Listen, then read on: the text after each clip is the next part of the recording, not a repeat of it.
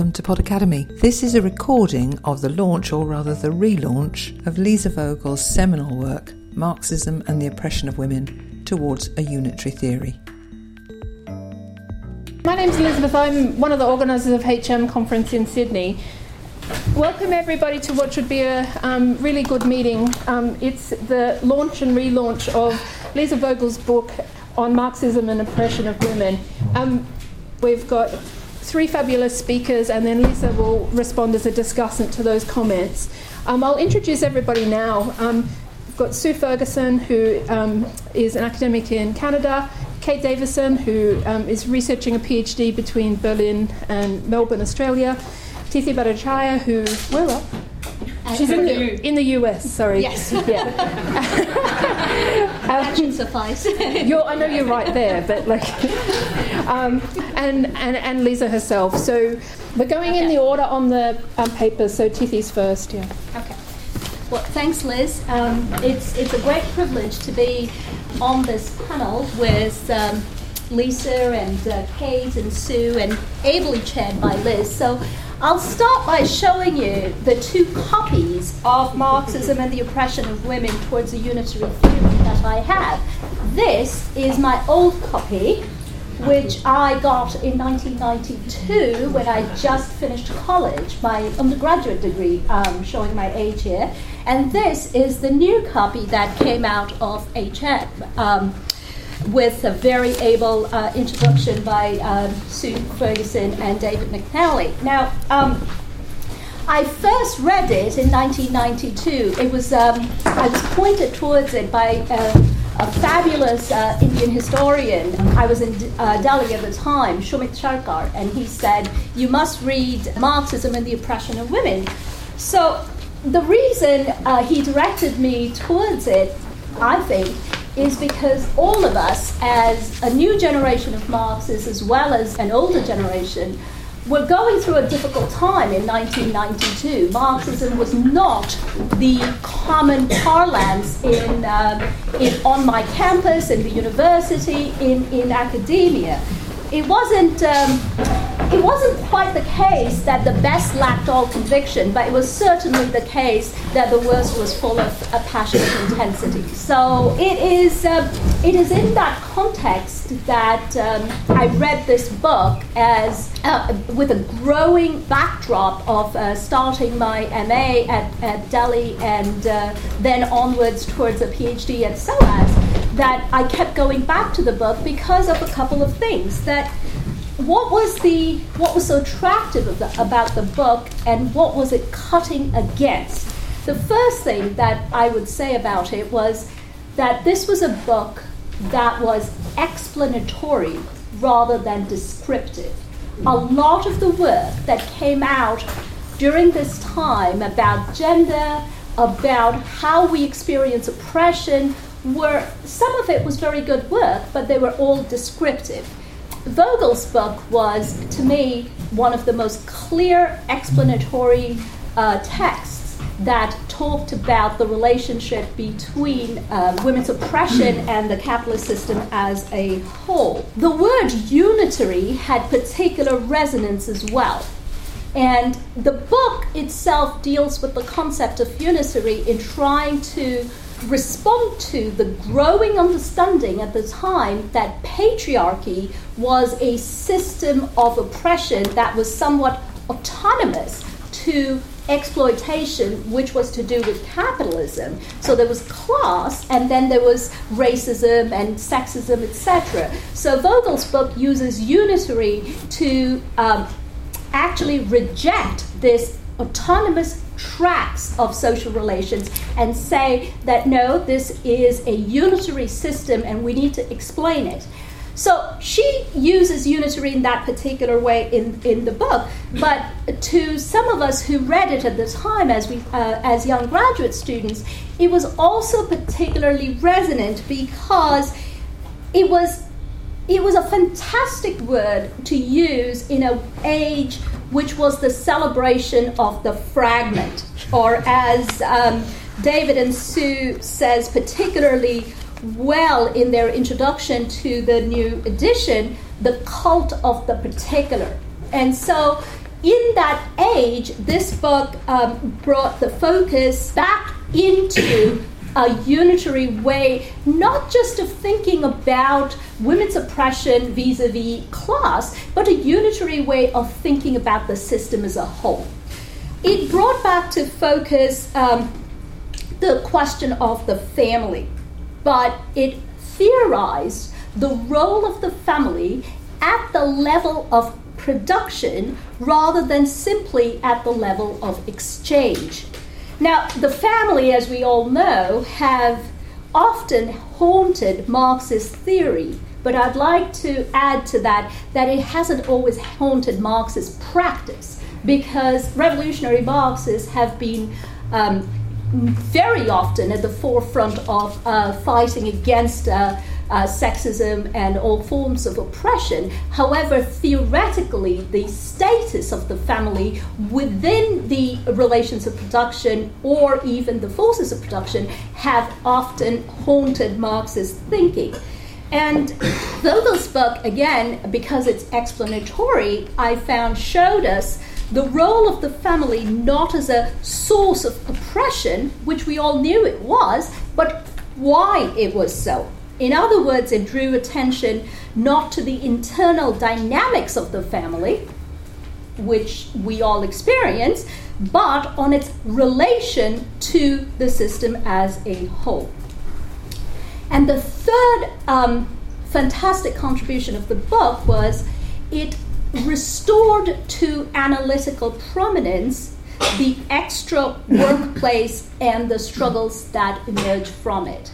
The central understanding of the book draws attention to the moment of the reproduction of labor power, not necessarily the reproduction of the capitalist system as a whole, which is obviously related, but how does labor power get reproduced? And Vogel is basically going back to Capital and rereading for us its gaps and silences. And she is saying, look, this insight is there in Capital, but we need to take it and move it forward.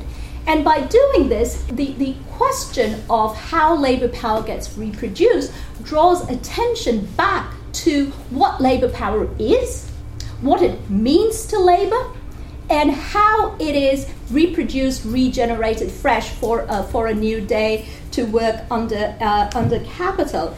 And so, again, the significant issue here is that often we will see that by class struggle or by struggle, we tended to look, not always, but there has been a tendency to look to the workplace or the point of production as the only source of emergence of struggle, and to draw back the attention into the reproduction of labor power, then restore to analytical prominence the capitalist system as a whole. And it pointed out that sometimes struggle will begin because the conditions for the regeneration of labor power were being attacked due to capitalist efforts to reproduce itself. So, for instance, some of the greatest struggles of our times, both the French Revolution as well as the Bolshevik Revolution, began with the demand for bread and marches by women. So we are talking about a very important then, and this is where I will conclude, a strategic importance to this mode of thinking. And this is where we come to the new launch, which is, I think, absolutely fabulously well-timed. It is about time that we reread and retrained ourselves to think this way. And I think it is particularly well-timed because, as I said, that strategically, when you think about, as we move on to the fourth decade, essentially, of neoliberalism, we realize that unlike the 1960s or the 1930s, the workplace as struggle has been denuded by 4 decades of attacks by neoliberalism on organized labor. So at this moment, it is particularly important to see the system as an analytical whole, because I think in the next few years, and as we have seen in the past few years, struggle will often be sparked off outside of the workplace, that the way we saw in Ferguson recently.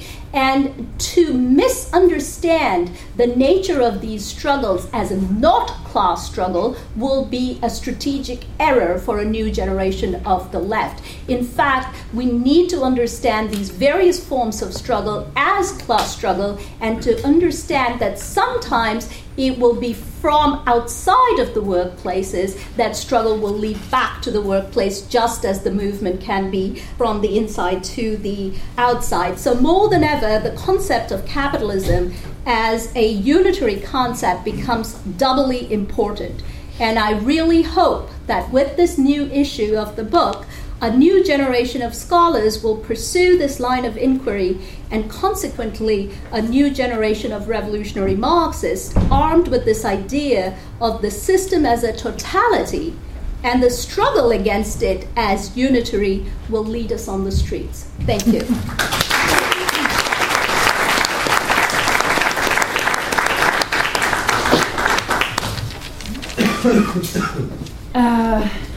I just wanted to also express my gratitude for being invited to speak on this panel. I was a little bit starstruck, when I saw the lineup of speakers and thought, oh my God, why? But anyway, I dealt with it.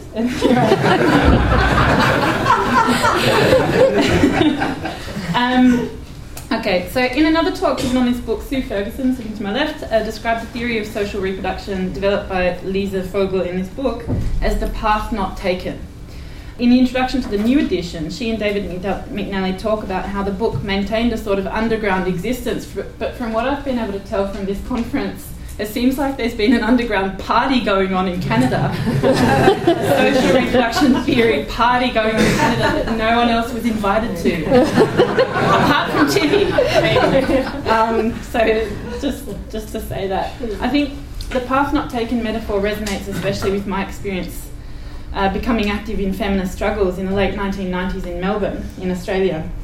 Had Vogel's path been available or known to a whole generation of students, feminists and socialists at that time, we may have been able to avoid much bloodletting.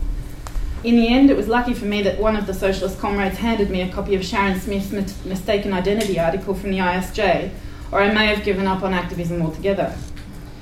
This period anteceded the 1980s, a time of high productivity but also decline and disintegration within socialist feminism, symbolised in Heidi Hartmann's 1989 article declaring the relationship between Marxism and feminism as an unhappy marriage. 1970s.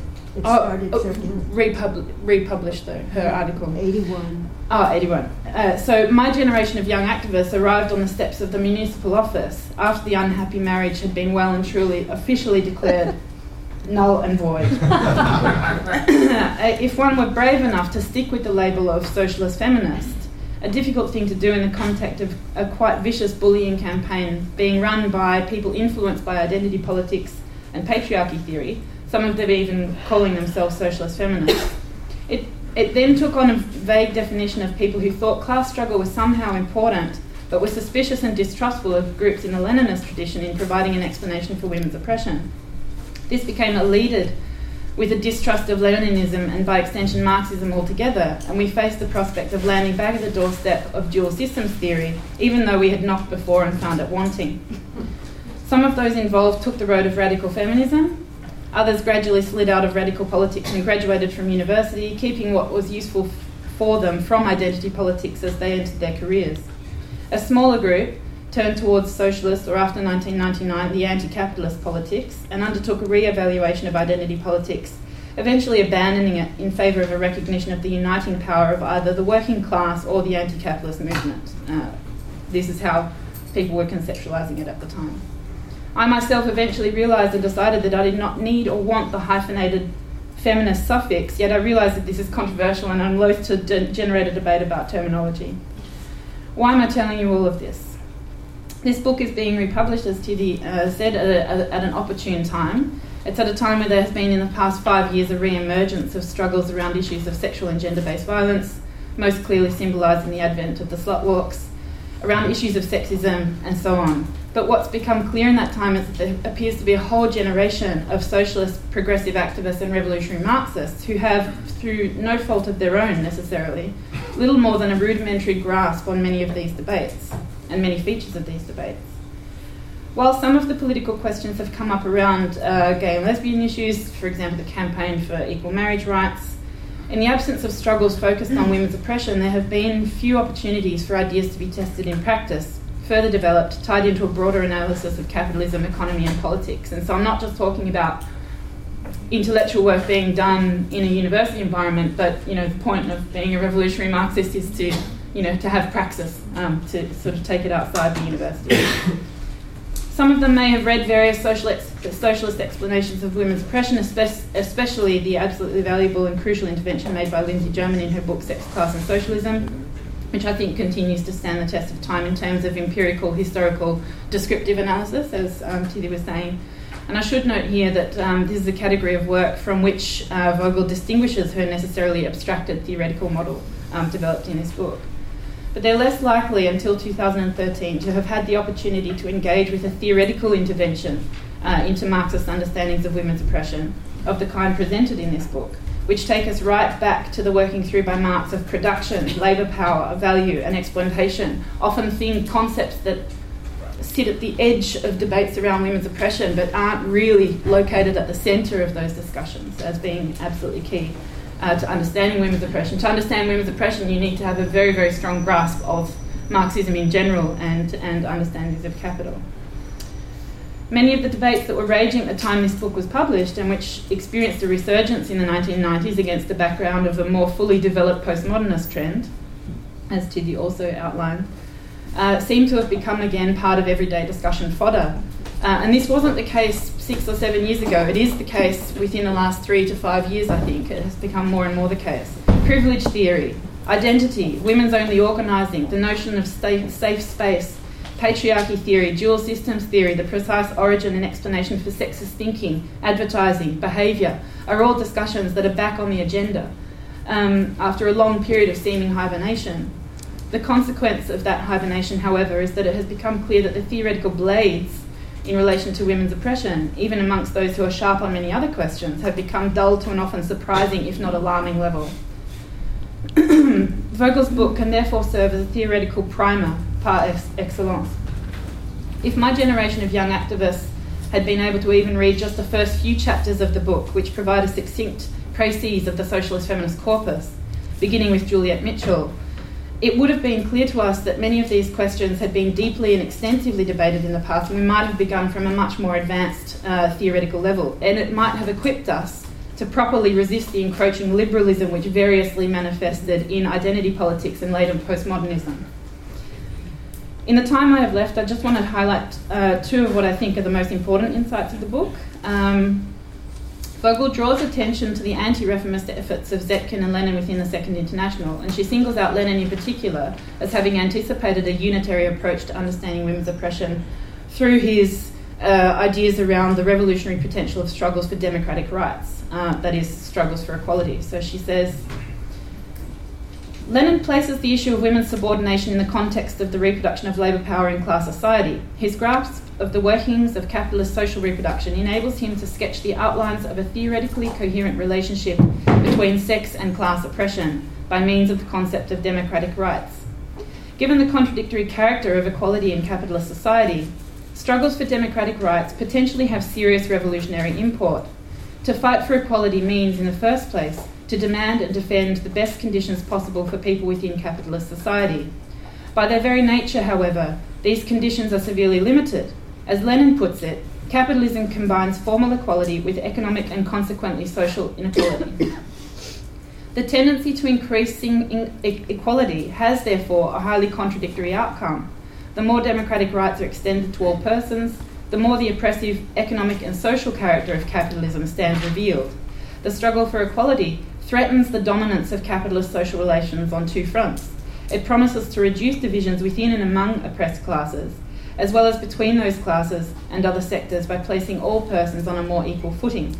Simultaneously, it exposes the foundation of bourgeois society to be class exploitation, not individual equality. From a useless exercise in bourgeois reformism, the battle for democratic rights can point beyond capitalism. So I think this is important when we think about why Marxists consistently sort of emphasise the need for struggles around equal pay and so on and so forth, but also campaigns around gay marriage, and why they can have a revolutionary and not just reformist sort of potential, depending on how they're argued. But this is also related to the second insight that I want to mention, and this is sort of the last section of what I want to say. Which is, I think, the book's inherent rejection of the reductionism that often intersectionality theory sort of leads towards. So Vogel says, many groups of varying makeup and character are denied equal rights within capitalist society. Some, like those comprised of persons of African or Native American origin in the United States, have specific histories as oppressed peoples. Their members' lack of equality derives from a history of oppression that relentlessly passes from generation to generation, stamping each person's experience from cradle to grave. Other groups, like homosexuals, the disabled, or the elderly, are made up of individuals with particular characteristics acquired more or less accidentally and not necessarily shared by kin. These characteristics, which may or may not be permanent, form a basis for discrimination and denial of rights. Women in capitalist societies are neither an oppressed people with a distinct history, nor a collection of individuals with certain characteristics. They are, rather, the 51% of human beings who have the capacity to bear children, which, if done, may replenish capital's supply of labour power. Their lack of equality has, in other words, a specific character that distinguishes it from the denial of democratic rights to other groups. It is a specific character rooted in women's differential place within capitalist social reproduction. So that is, it's not just any old oppression. You can't just sort of interchangeably talk about oppressions, the various oppressions, as though they're all the same. I think this section provides crucial clarification to the reason why various oppressions have not come about the same way and they're not comparable. The dominant version of intersectionality doesn't work here. Intersectionality is descriptive, but it cannot explain why those intersections happen and how they arise. I think the most exciting thing about Vogel's book for me is that it therefore offers an application of the historical materialist method in the question of women's oppression, where intersectionality tries to fudge the question of totality or universality, as outlined by Tizi, insisting instead on multiplicity, diversity of experience, difference, etc., revealing the unmistakable influence of postmodernism, I think. The historical materialist method insists on the totality of the system, on the relationship between exploitation and oppression, and on class as a unifying category, specifically the working class as a unifying force for change. The book offers a Marxist method of analysis for which, for me, the suffix feminist on the end of socialist is no longer necessary. And I think everyone should read the book so that we can all start from a kind of a more advanced position to take these debates further. And I just wanted to echo something that Tizi said in one of her articles recently about understanding sexual violence in neoliberalism, which you should all also read. That I think one of the things that this book does for me is that it shows us that it's not true that the working class cannot fight in the sphere of reproduction, but it is true that it can only win against the system in the sphere of production. And so I think that that's sort of one of the key insights that comes out of the book.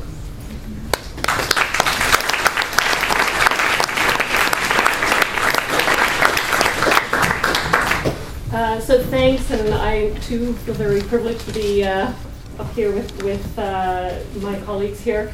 I'm still stuck on the question of the party of social reproduction that was going on in Canada. I was trying to think that through, and it didn't feel like a party. And I think that had to do with it being very much focused in the academy, and there was a very kind of political economic development of social reproduction theory in Canada that was very useful for clarifying some of the questions I think that I've come to think through more clearly, think more about in terms of the framework that Lisa sets out for us.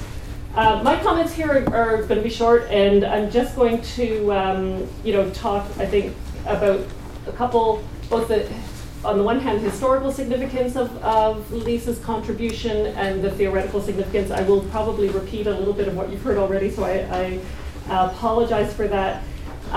Historically, just broadly, I think one of the key things that she did that was so important was to reorient the discussion in a better direction. And I'll tell you what I mean by that in a second. And theoretically, I think she has set us up for the point of departure for a truly historical materialist explanation of women's oppression under capitalism. And that is, I want to emphasize, it's a departure point. I think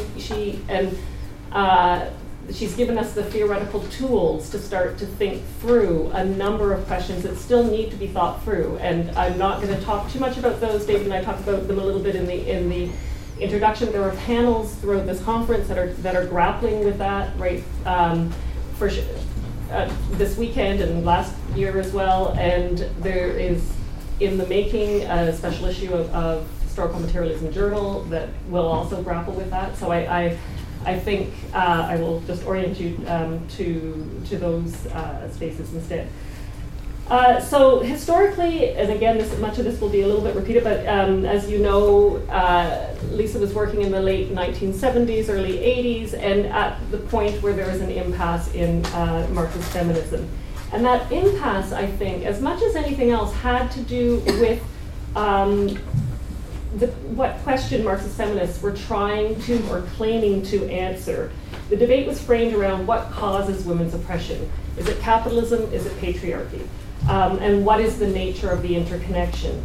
And they floundered in part because the answers to those questions have to be almost, are by default really kind of reductionist or dualistic trans-historical answers. And so I think it was the wrong question. A more historical materialist method doesn't really search for causes. It looks for the interrelations between aspects of the social, right? So the task is to theorize how different aspects of the social whole, and the social whole is being perceived as not a finite thing, but a historical, ongoing, moving thing, how those aspects relate to each other, how they work together as part of a shared lived reality, to try to explain what it is that we all share in a capitalist world. And I think to do that, and both Tiffany and Kate have talked about how important theory is to understanding this. And I think I think that's a really important point to keep in mind, that what really we should be doing as historical materialists is trying to connect theory and history all the time. And so to be constantly moving between the two is what I think the historical method is all about, the historical materialist method is all about. So Vogel, in her book, I believe, reoriented the framework in that direction, in a historical materialist direction, and started to ask, rather than asking about causes, she's asking how do women's oppression and capitalist economic relations relate to each other, constitute each other, as part of a capitalist social whole. And this is especially an interesting question because, of course, capitalism has this ostensible mode, and the way that capitalism was being talked about, it is being talked about still, is as an equalizing system, right? And to some people were more guilty of this than others, but it's talked about often as something that's kind of distinct from the social world. In some ways, it's simply an economic system. So her theory doesn't attempt to explain trans-historical origins or causes of women's oppression, or how systems intersect, but the conditions under which women's oppression is made possible. That is, the conditions or the limits of what's possible under capitalism, and how that affects, and how women's oppression is part and parcel of that. So just to move then, again, briefly onto that theory a little more specifically, her theoretical contribution, I believe, pivots on the insight that capitalism requires human labor power but doesn't produce it. So there's no internal economic mechanism for producing the very thing on which it is based in the direct labor-capital relationship that is internal to the direct labor-capital relationship. So capitalism isn't a system unto itself. It isn't an economic system unto itself. It is actually a social system. And so rather, what she points out is labor power is produced external to that direct labor-capital relationship. So it has this internal-external kind of relation. And it's a socially determined process. It's produced in socially determined institutions and through socially determined and historically determined processes. Marx, of course, talks about what these are. He talks about slavery, enclosures, immigrations, and he does talk about households too, recognizing them. And what Lisa does is really focus on the households as a very central, important part of this, but not because, as earlier socialist feminists had done, not because the households are sites of men's appropriation of women's labor, and not because they are sites of capital's appropriation of women's labor, but because they are the crucial mechanism and a near universal mechanism of ensuring the daily and generational renewal of labor power. And because of that, they open up the opportunity, in some ways, to regulate and control those practices and processes that are internal to the household. They're an essential condition of capitalist production. And it's for biological and historical reasons, as I think Kate was clear in her comments pointing out, that women have a unique relationship to household labor. It could be different in different modes of production. It is different.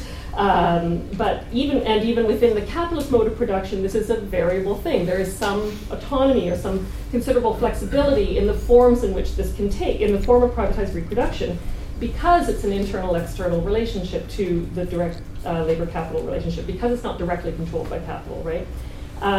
So households are never simply about producing labor power for capital, and that is why they're an interesting place to try and think through what's going on and what is going on there. But at the same time, it's not invariable. It's not limitlessly flexible, and I think that's the key point. There are real limits to what's possible,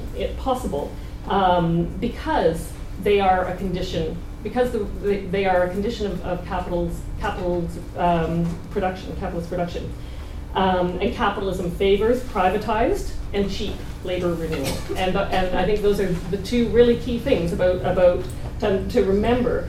And that's, for instance, that is why the state steps in the 19th century with laws to protect the household, to shore up the household by, removing children and women from workforces, for instance. Because the family was disintegrating. It's also why today the state facilitates the cheap reproduction of labor power through these schemes, certainly they're in most advanced Western countries, that prevent or that allow for migrant temporary domestics to come in and do paid productive labor. So I'm just going to leave it there, and because I thought it would be helpful to just emphasize, to sort of rehearse a little bit, I guess. I think what I think are the kind of key points in the theory, and I'll just say that overall Lisa's contribution, I think, has been in clearly grounding us in a historical materialist approach as a point of departure. I think it's super exciting that it's being taken up today, and I really look forward to the next few years as the fruits of people's thinking move forward.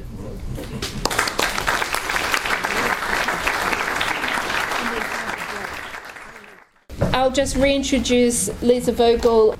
Well, I want to start by thanking historical materialism and the conference and everything, and especially thanking Sue Ferguson and David McNally, because I think there was something going on up there in Canada that ended up producing the book.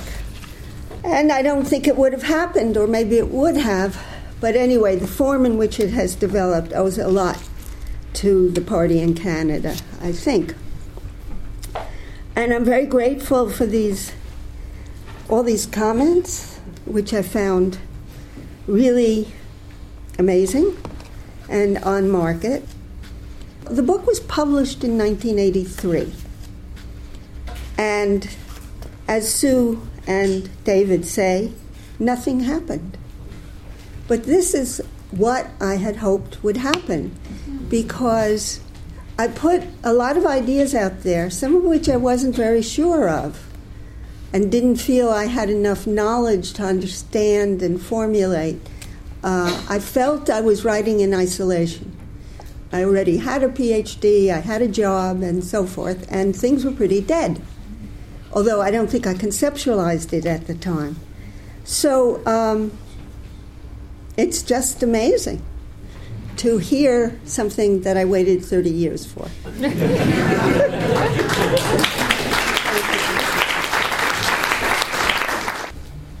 I wanted to say something that really that is sort of general, may have been touched on here. Everything that everybody said just was so on the mark, as I said, and for me, very moving. Titi started with the question I've been asking myself, is what do they see here? And you told me. And it seems right, and some of it I had thought. And Kate autobiographically explained another piece of it, and Sue reviewed what she had already contributed in a way. And as a professor with students, you can forward it. I am retired. I live in New York City. I am retired, and I'm not working on this stuff anymore. So I don't know how I could contribute.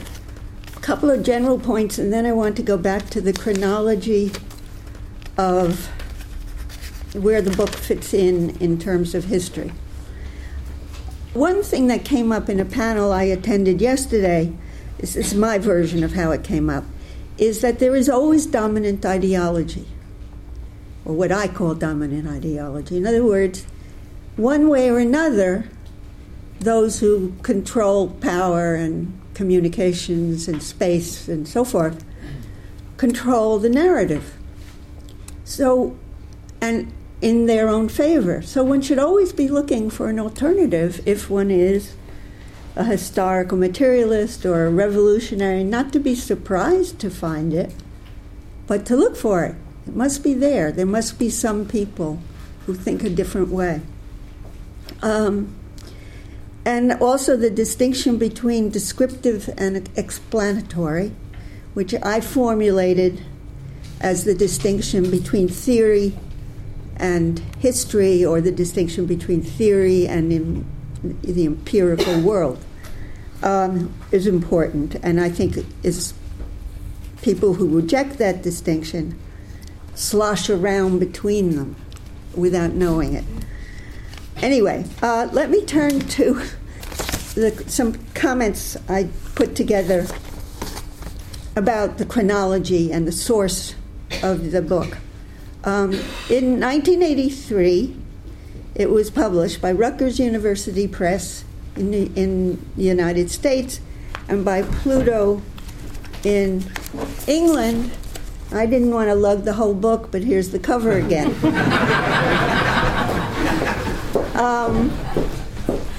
And then 30 years later, in 2013, a new edition came out in hardback from Brill, and a year later in this wonderful paperback from Haymarket. Both of them used Soviet kind of constructivist or early Bolshevik art on the cover, which pleases me.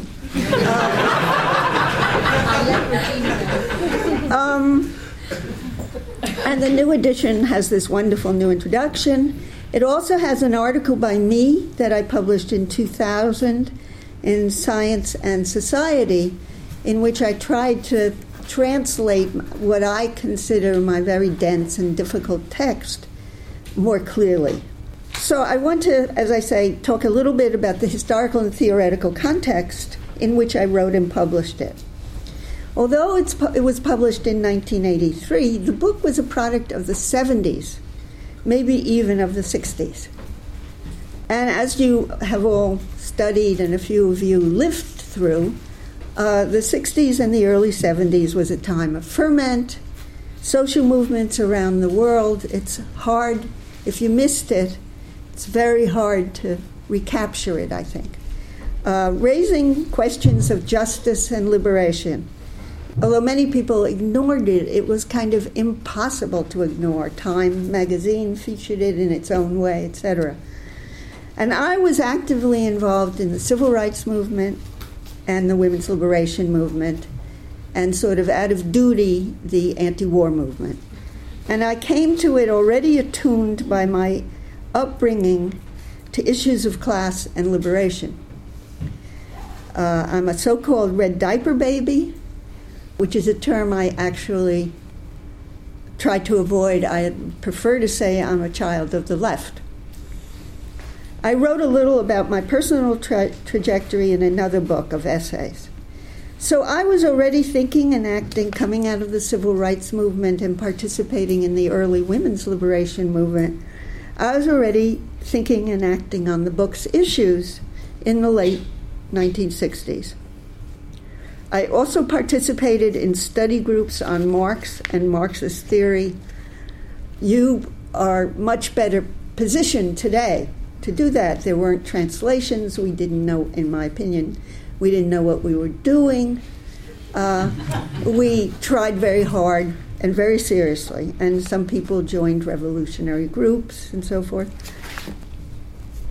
And I, along with other women's liberationists, somehow became gripped by the question of how to situate what the left used to call the woman question within a Marxist theoretical framework. As it developed, this effort to conceptualize women's situation in the context of capitalism came to be called the domestic labor debate. And as everybody said, in the beginning chapters of the book, I tried to explain the origin of that and show that there were alternate ways of looking at it. And I would say it came down to be an issue of the relationship between two systems, capitalism and patriarchy. Although the word patriarchy did not get used until around 1971. You couldn't find it before 1971, and I think it came out of Britain. And it was called the dual systems. Many of you know about this. At the same time, although later accused of being ignorant of the issues of race was current. How could you come out of the civil rights movement and not talk about race in the United States? And then sexuality, ethnicity, producing a model of multiple systems that are, quote, inextricably intertwined in a matrix of domination. I think that's Pat Collins. This type of analysis is today often called intersectionality. It was and is popular because it seems to include everything in an accessible and nuanced way. But I don't think it's right. It's a metaphor. So the notion that race, class, gender, etc. are independent systems capable of being added or meshed together in a complex interaction, it's always seemed to me mechanical and unsatisfactory. Better, I thought, to find ways to analyze women's oppression within the categories of Marxism. So I set out to find the one system perspective, or what I called a unitary or a social reproduction perspective. And you've heard how I did it with a careful reading of Marx, Engels, and others. I left some people out. I was, as I say, I was sort of working alone, not showing it to anyone. There was nobody to show it to. It's not true, but that was me. And I came to feel that the most relevant concepts were labor power and the reproduction of labor power, as Sue described. And then a final 3 chapters in which I put the concepts I felt I had pulled out of my reading into what I called the social reproduction perspective. But I'm not sure. I was hoping other people would pick it up and disagree. And not a single, as I recall, not a single review addressed the theoretical argument I thought I had made.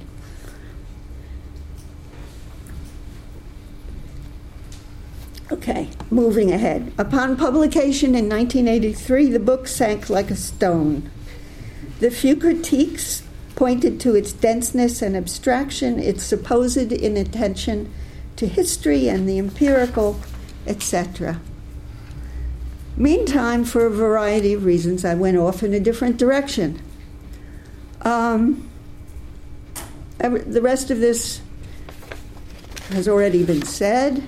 turning to the present, we have this resurrection of interest, and what you have done is drawn a different conclusion from the opposition I posed between the dual systems and social reproduction perspectives, seeing social reproduction as a persuasive and fruitful starting point. As I say, I waited for you. Obviously, we are in a new historical moment. I'm not yet familiar with how people have been using my work, but it may just be as described as a sort of inspiration from the past. I don't know. I think this is a very hard period to be doing either theory or activism. You know, like when we went south for SNCC or any other civil rights organization, the enemy was very clear. Nobody disagreed. Segregation had to end. Few people disagreed. How to do it, etc. Now things are very mushy. And although you have many more texts and knowledge available to you and smart professors and translations, it seems to me that the lack of even an illusion of being part of a world movement is very hard. Maybe you don't have that illusion. But I'm very pessimistic. And I'm hoping something will happen that will make me less pessimistic. Thank you.